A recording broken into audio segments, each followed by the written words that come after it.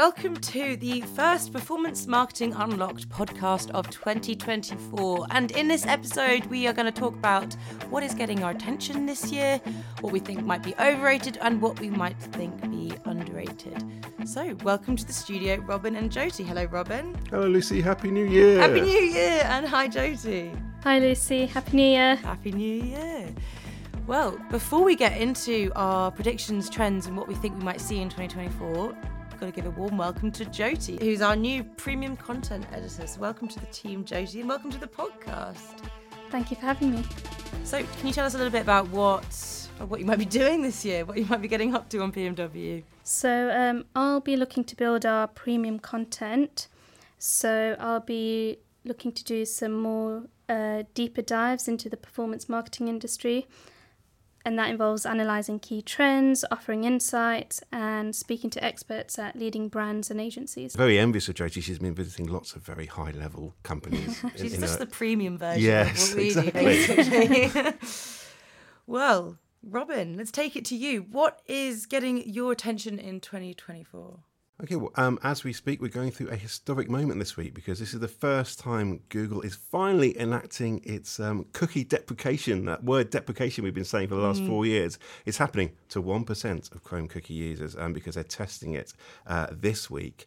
And then they're going to roll it out, their privacy sandbox alternative, across 100% of users on Chrome by the middle of Q3 this year, which will be a pretty massive moment for the internet industry. I think the only two things I can think of more recently being when GDPR came in and Apple put in its ATT privacy crackdown a few years ago. So this is a really big moment, one to watch with earnest this year. It's going to be a transformational year in marketing. And it's also Can we be certain that it is going to happen this year? Well, they are. This week they should enact that 1%, which you can mean that'll be quite important. That'll be 1% of Google Chrome users is a massive number anyway, so they must actually mean something. I think they're still being very careful, and I know a lot of people have said Google will be much more cautious and advertiser-friendly than Apple were a few years ago with their stuff. So can we take their word for it 100%? People have said that what they're actually doing is a lot more, not less harsh than perhaps they could be doing. But we'll see.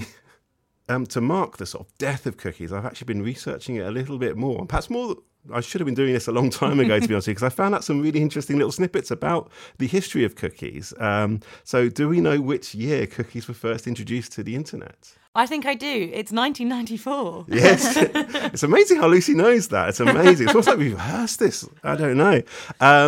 Cookies were introduced in 1994. And I've always been annoyed as a journalist, and you two will probably sympathise, you're trying to communicate information to people. And cookies does not explain what cookies do at all. I always try and say tracking cookies and stuff. When I've looked into this, I found out that the initial function of cookies was to simply store a user's information in their online checkout as they continue to browse in the online shopping world of 1994. So it was never made for advertising in the first place. So our whole ad ecosystem has been built on broken technology in the first place. So it's quite a good idea that we kind of lose them and try and start afresh, although there's a lot of other broken things in the ad ecosystem, and many people argue.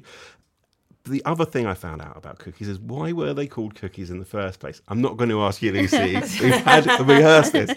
I found out that they were initially called magic cookies, which is another word for fortune cookies. And that explains it so much better because it's like packages containing bits of information, small packages containing information. And as a journalist, I've been using these images of those old-fashioned chocolate chip cookies for ages when I think fortune cookies would have explained it so much better. So I'm annoyed they're dying out because I can finally explain them visually a lot better. And why do not more people know this and tell me? I don't know. Talk about timing. And guys, I did think, as it's like, a new year, predictions, Chinese New Year as well, I thought we can actually open our own little virtual fortune cookies live in the studios. It's a bit of a risk. Oh, I know. What if I get a bag? Okay, we've all got a virtual fortune cookie to open. So shall we open them now to see what our fortune holds for the year? So mine says the best way to predict the future is to create it. Oh, well, there we go. This is what we're doing on the podcast. Some whatever point. we say today is going to come true. Robin? Happiness might be right under your nose. Ooh, Do you know what's right under my nose right now? A podcast mic. So well, there you go. we go. Makes me happy.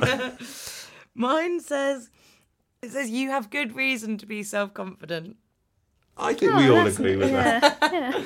Anyway, so those are those predictions. But the most interesting thing about cookies I'm going to watch this year is it's an ultimate showdown between the open web versus walled gardens, and where is that huge amount of money that's going into tracking cookies going to go after that? That money advertisers invested in that part. Because I found out, according to one piece of research from a supply side platform, 33 Across, that in the US, 80% of all programmatic executions still use third-party cookies. That's data from Q3 of last year.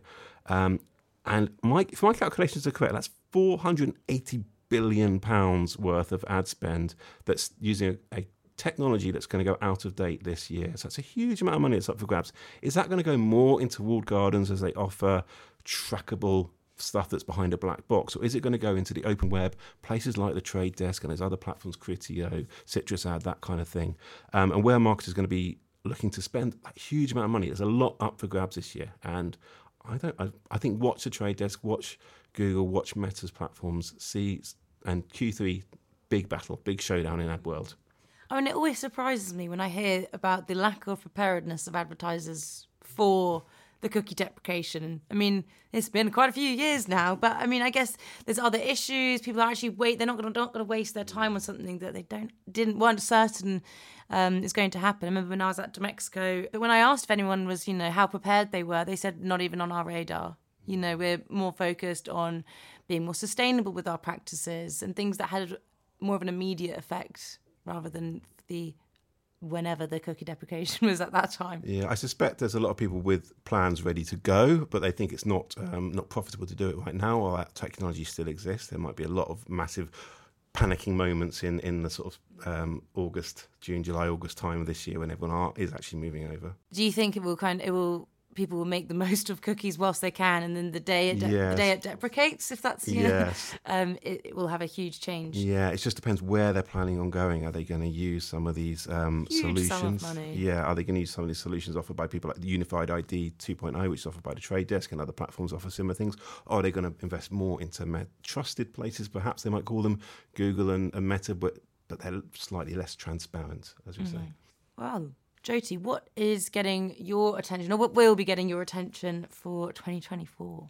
So I want to start just talking about social media quickly, because today I read a blog post by a US journalist called Alex Kantrowitz, and he's predicted that Musk will sell X by the end of 2024, right after the US presidential elections. And I thought that was quite an interesting prediction, given that since Elon Musk took over Twitter, as it was then, I think it was 2022, it's been plagued with some sort of controversy, from paying for the verified blue tick, especially as a journalist, that was a big deal. Yeah. And even for brands, they made sure they got verified so people knew that that was the genuine account, so they could trust what they were putting out. So I think it's going to be a really interesting year for X. We've got US and UK elections coming up this year, just as an expert had said that we're entering a global trust crisis.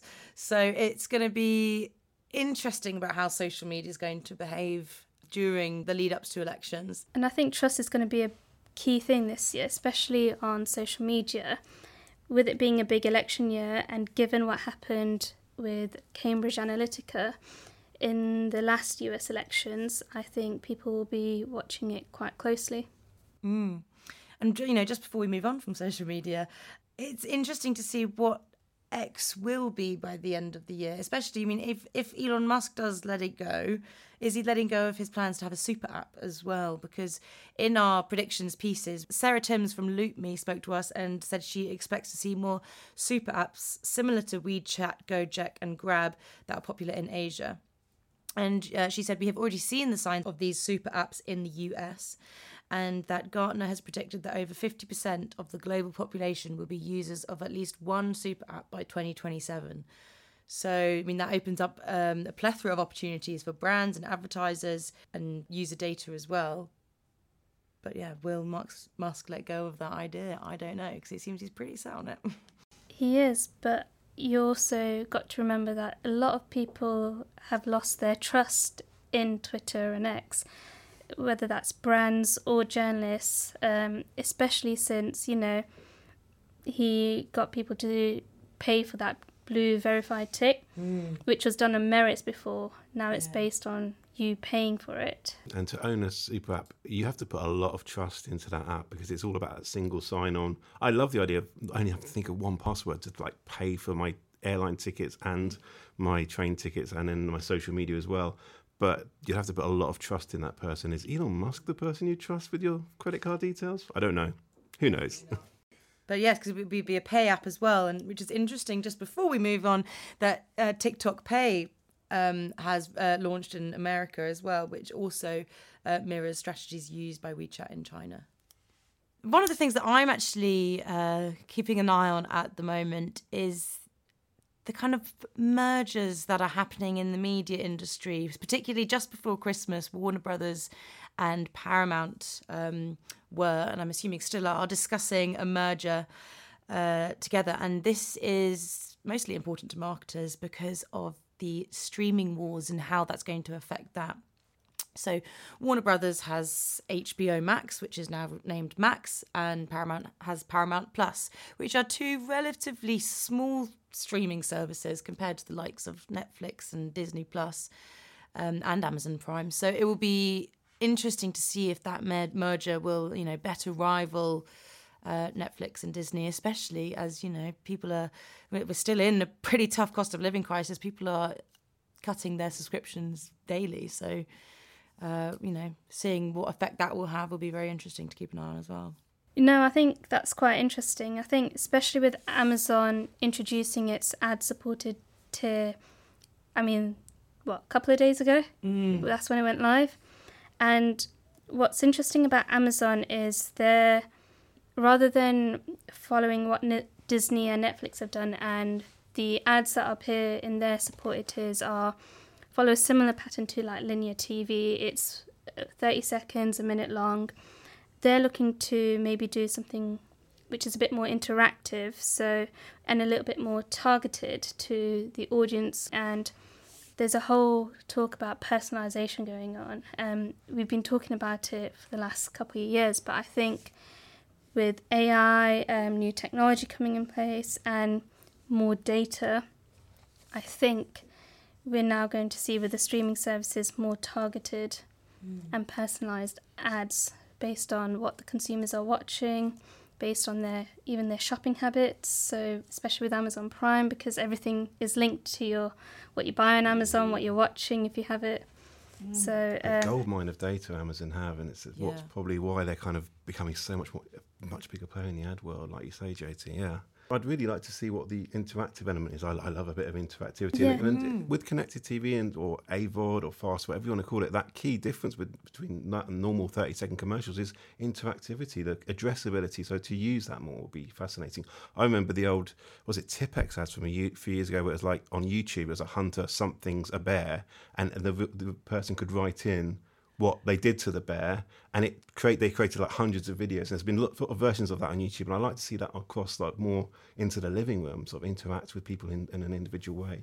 Yeah. Oh, that'd be brilliant. Yeah. Speaking of Tipex, have you ever seen an ad for Tipex recently? Well, that was the one a few years ago. Do people still use pen and paper? So do they even require? So do they require Tipex? Yeah, I don't know. No. I don't know what they've moved into, but yeah, I'm sure there's some sort of still uses. They've taken over the backspace key on laptops now. Yes. One of my other things to watch this year, though I've mentioned Google, Meta, and the Trade Desk. coming up through the middle in this world, in the ad tech world, is Amazon. It's really it sits astride two of the biggest sort of new sort of success stories in performance marketing of the recent years, which has been retail media and connected TV, or AVOD, or whatever you want to talk about it. It's sitting on those two areas that are big areas of growth right now. Retail media is sort of using retailers as ad networks, and then connected TV with Amazon Prime ads. What's interesting with their rival Netflix is they've recently said that they actually have seen a big take-up in the last quarter for their ad-supported tier, saying 30% of all sign-ups are now choosing that ad-supported tier. So it is becoming a much bigger player in the ad world, and I think people are going to take CTV a bit more seriously, although there are still issues over transparency there. Yeah, and sort of just to add to that, I went to the Netflix offices just before Christmas, and when Netflix first launched their ad-supported tiers, one of the big things was that not all the programs and not everything that's available on their non-ad supported tiers, probably the best way to say it, would be available, but they are making ways to make most of the content that's available on those more premium tiers available. So I think there'll be a lot more uptake in people. Yeah, to make it more attractive. And affordable as well. I think that's going to be a key it's a thing. big thing this year. People are going to trade off, advertising for saving money more. And a key thing to point out with Amazon Prime ads, different to Netflix and Disney Plus, is they've opted you into adverts, whereas Netflix you could choose to downgrade. Whereas with Prime, if you're paying for Amazon Prime, which is the weirdest combination ever, Amazon Prime, it's free delivery and a TV service, isn't it? But it somehow worked. Love Film, didn't it? It was Love Film. Yeah. I love Film. Yeah. Blimey, I used to get the DVDs. Yeah. That's how old I am. With Amazon, you automatically on the ad tiers, you have to actually actively get away from that. So it'll be interesting to see how many more people are on Prime and how attractive that is to advertisers because of that reason. I hope our fortune cookies are at least some way true. The rest of the predictions and trends that we either hope or hope not to see in the next 12 months, we will keep a close eye on, both on performancemarketingworld.com and via this podcast. Well, thank you very much for joining me in the studio today. Thanks, Lucy. See you next time. Thanks, Lucy. Bye. Thank you very much for listening. Don't forget to follow, subscribe to keep track of everything that happens in the performance marketing industry. And we look forward for you to join us in our next episode in 2 weeks' time. Thanks very much. Goodbye.